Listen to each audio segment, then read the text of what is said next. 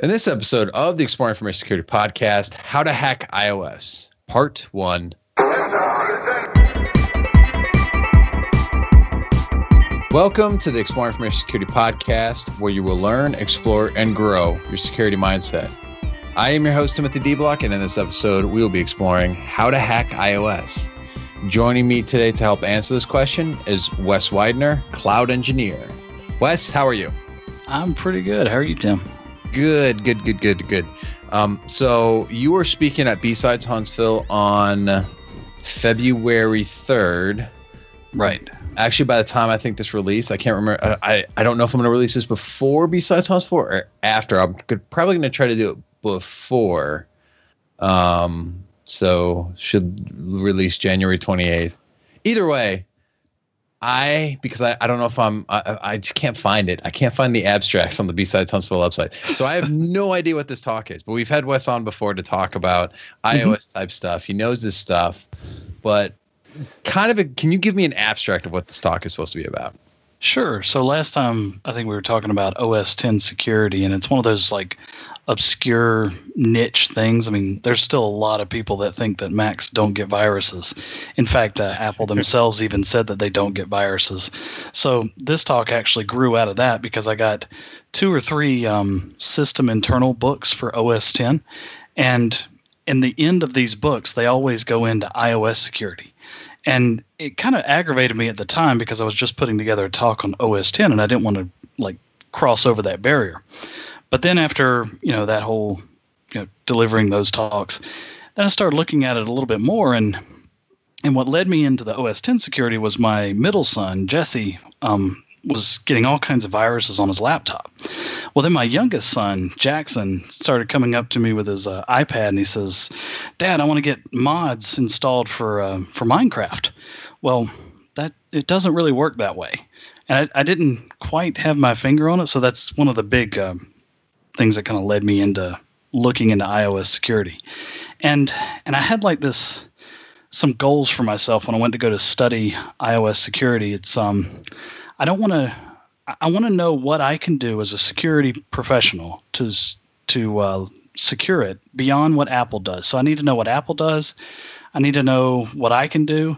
And then I want to stop just short of jailbreaking, although there is like an entire fun world of jailbreaking. So really it's just kind of like this black box that very few people talk about. And what I discovered after getting into it is that I actually work with some of the people that are invited by Apple to go and examine the kernel and stuff like that. So it ends up being a pretty cool journey of discovery. So that's kind of in a nutshell what my talk is about, is just, going from knowing nothing about iOS security. And, this phone that I have has all kinds of stuff on it that could be really interesting for attackers to knowing exactly what's going on under the hood.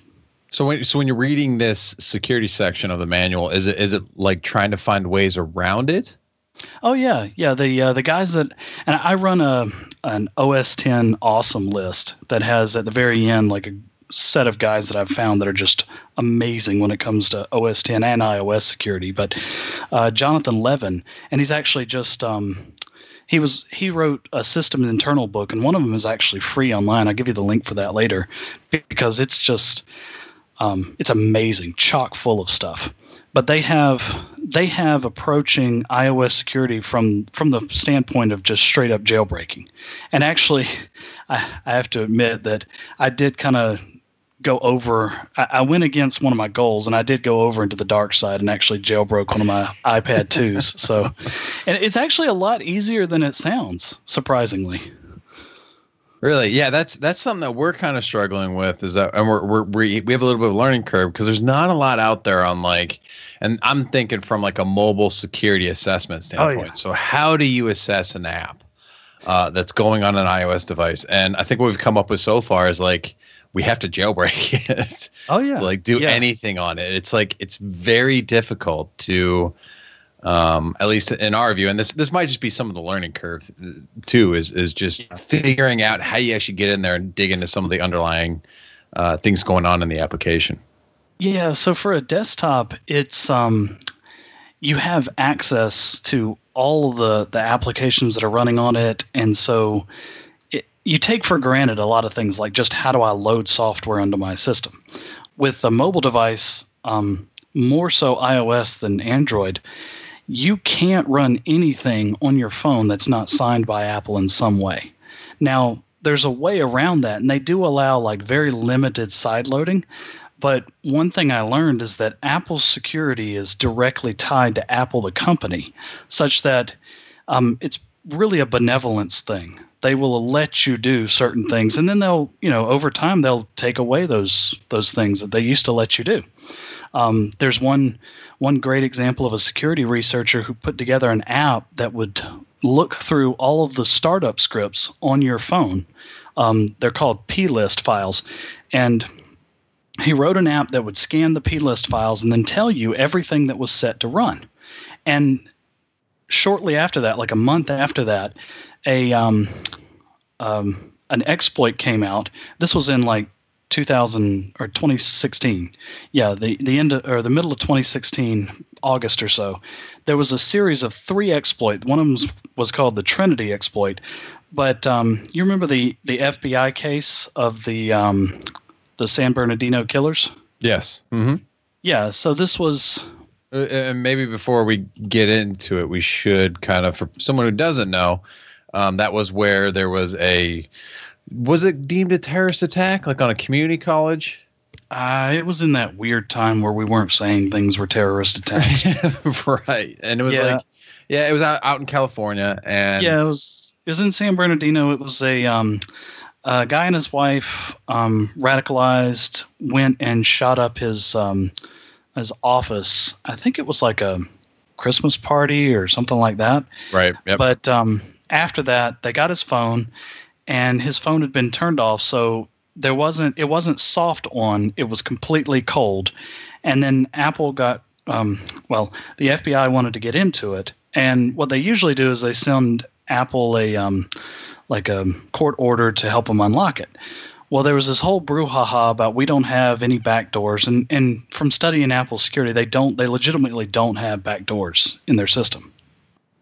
So the FBI would have to put in the key codes, and my daughter recently learned this because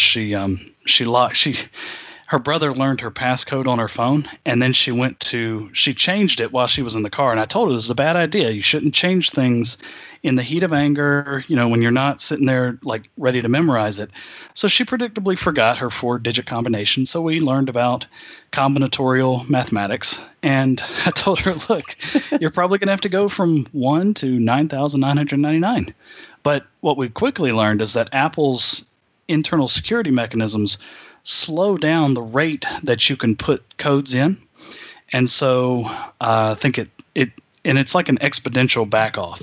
So it would have taken hundreds of years by the time it was done. Basically, you got a small window to put in like 10 passwords.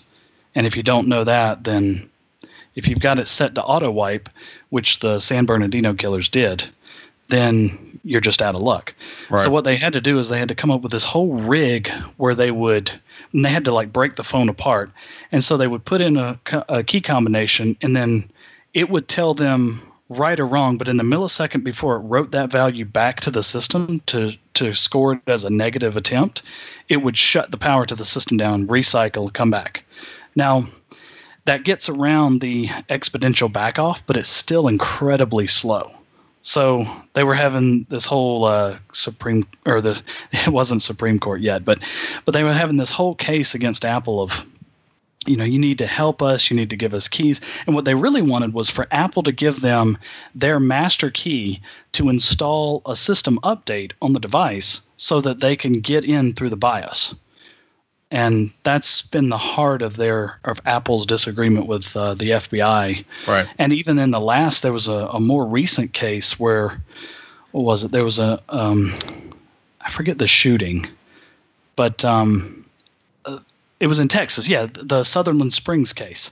He had an iPhone too, and Texas didn't even bother to send a letter to Apple. They just went straight to the courts. Now, I don't know what came of that, but what's interesting to me from a security standpoint is that in the San Bernardino case, The FBI was going really hard against Apple, and then all of a sudden they just stepped back and said, "Never mind, we got it." And that, of course, made Apple just really, like sit up and, "Where'd you get this from?" Well, I followed that case down, and it was there's an entire network of companies that sell exploits for Apple. So the one that they bought it from was the NSO group, I think. It's an Israeli outfit, and they're known for selling these exploits, like 650,000 or something like that. I mean, it's quite a bit of money, so it's not like something that you're going to go buy. I had a guy call me up one time and ask me if I could sell him malware to help track his ex-wife or something like that. Oh, gosh. Yeah, no, it's not going to be something you're going to buy for that, but nation states buy it. And in that same time period in 2016, there was another case of a dissident in Saudi Arabia, a human rights worker. And he got this strange-looking text one day, and then he forwards it over to some security researchers he knows in, like, Maryland. And they were looking at it, and it turns out it was a root exploit for the image processing library in the phone. And it was called the Trinity exploit because it took 3 different attack vectors all together in order to get root access to the phone. And it basically came out that Saudi Arabia had paid $2 million just to exploit this one guy's phone, one dude's phone. So I find it interesting in a number of ways when it comes to security research. One is that exploits for the iPhone are extremely profitable from a security standpoint. And 2, they're really rare. So Apple actually does a good job. But the reason why I put my talk together is that most people don't know that there's like this active, it's kind of like a shadow war, because Apple has it in their interest to not let it be publicized very much. And, these guys that are selling exploits in the wild, they don't want to publicize it either. I mean, not to the general public anyway. So yeah, it's this weird, crazy world. Yeah, no, absolutely. So I guess based on that, like, how do we get started with like hacking iOS? So starting hacking iOS, you have to really define what you're after. So there's application security. We talked about that a little bit, and we can go into that a little bit more. Or there's just general, like, what do I look for when it comes to the phones around me in my house? Like, kind of like a family ops.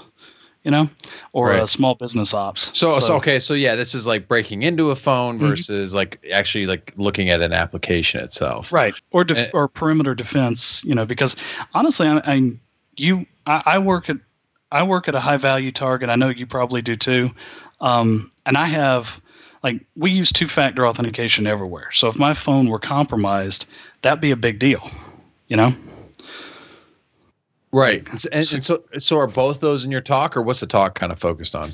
So the talk is more focused on like defense of my phone.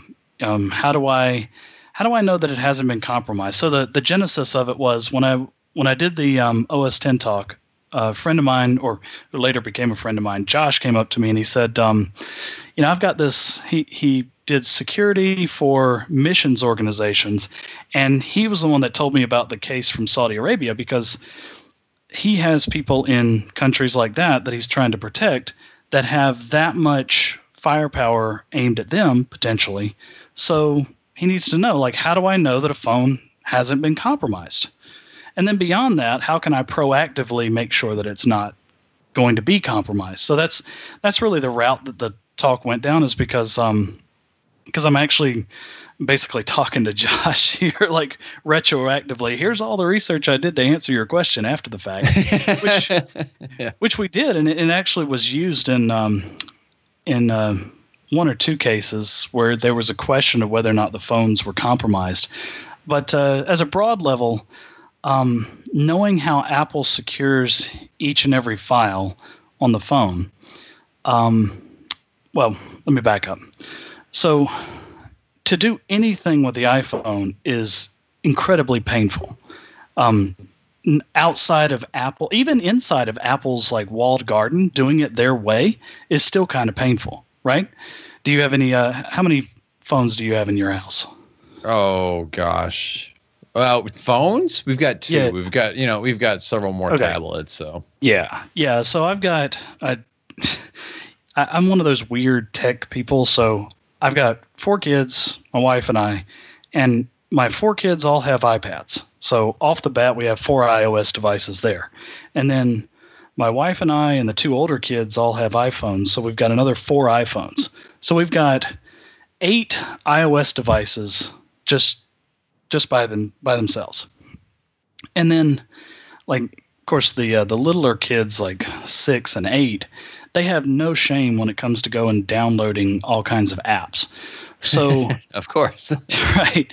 So and iOS security has actually morphed over time, but basically, and I get this impression from a lot of people, the phone can't be hacked, so why do I need to worry about whatever? Like, I don't need to worry about anything.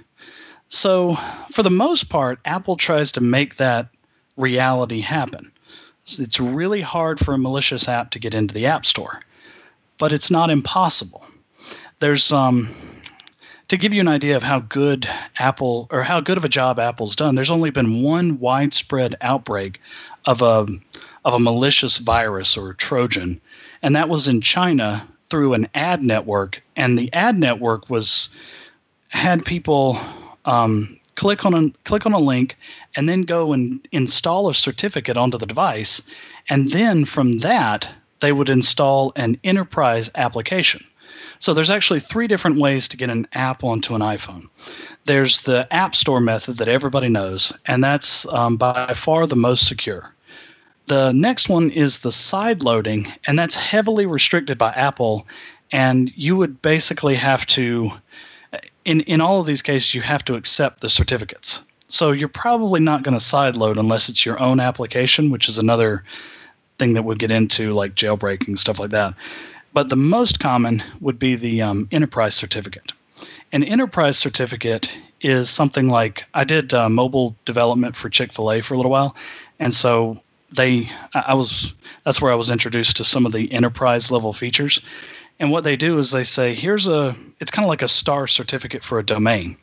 You have the certificate, Apple grants you a certificate, it's like $200 on top of the $100 that you already have to pay for the developer. So it's not something that, an average person's going to get into. And Apple heavily restricts the developer, like who can be a developer. I was trying to get my daughter signed up so that she could develop iOS apps, and they noticed that the name on the credit card was not the same name as the person that was signing up for it, and they rejected it. That give you an idea of how strict their developer certificates are. But anyway, the case in China was you went and installed this Star Cert, effectively, this enterprise certificate, and from there you go and install this app that was signed from this Star certificate. And even then, they got maybe 20,000 people to download it, and then Apple shut it down hard.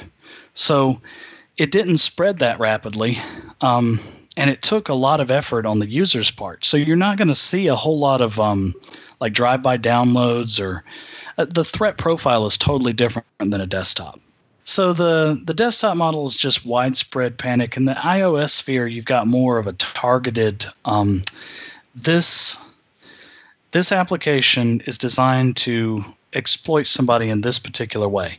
So one of the biggest vulnerabilities that you see in iOS applications are developers, particularly developers of open source projects, which tend to be a little bit looser on their security than enterprise. We've got several cases of like VLC has been hit pretty hard. Not WinApp, that's been out there, or that's not been in development for a while, but not Kodi either, but well-known open source projects where some developer's been kind of lax with his key security. Those get leaked, then they get used to sign other malicious applications, and it just goes on from there.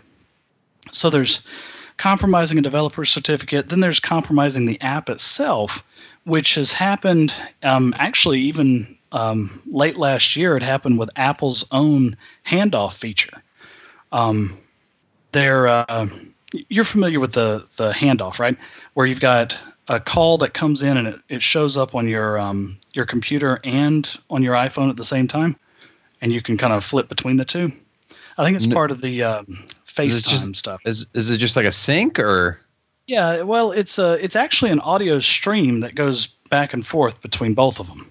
Okay. And and the idea is that you can switch from being like I've got my headset connected to my laptop here to handing it off to my phone and go mobile with it. But what was found on that is that the security between the handoff wasn't basically the guys who developed it weren't following Apple's own best security practices. So the handoff, you could tell the computer that the phone had hung up and then not disconnect the stream. So effectively you could trigger this call, never disconnect it, and turn the computer into a listening device. So interesting. And it's because of the way that the application, it's just, developer or best practices. And like I said, Apple themselves don't, they fall prey to that every now and then. So to kind of go back to how you get an application onto an iPhone, when you submit your application to the App Store, Apple has this notorious review process. And Apple can't go through and look at every line of code that's updated, and they really don't want to either. So what they do is they rely heavily on static analysis. And what they're looking for are the system libraries that your application is calling. And what they'll do is they have like this growing list of blacklisted function calls. And if you have any of those, then they'll kick your application out. What they also do is a static analysis on how much of your code gets called in what execution paths. So they're looking for like dark regions of code that could maybe be triggered by like the Konami code or something like that. So malicious applications try to pass themselves off as a legitimate application, and then over time they'll manifest something and like ask somebody something. So a good example of that would be an application that's running, and then all of a sudden it pops up a window to say, I need your App Store password in order to do something. Well, that's what Apple's looking for, because most users, this is kind of one of the catch-22s of Apple's security, because people have been lulled into the sense of security.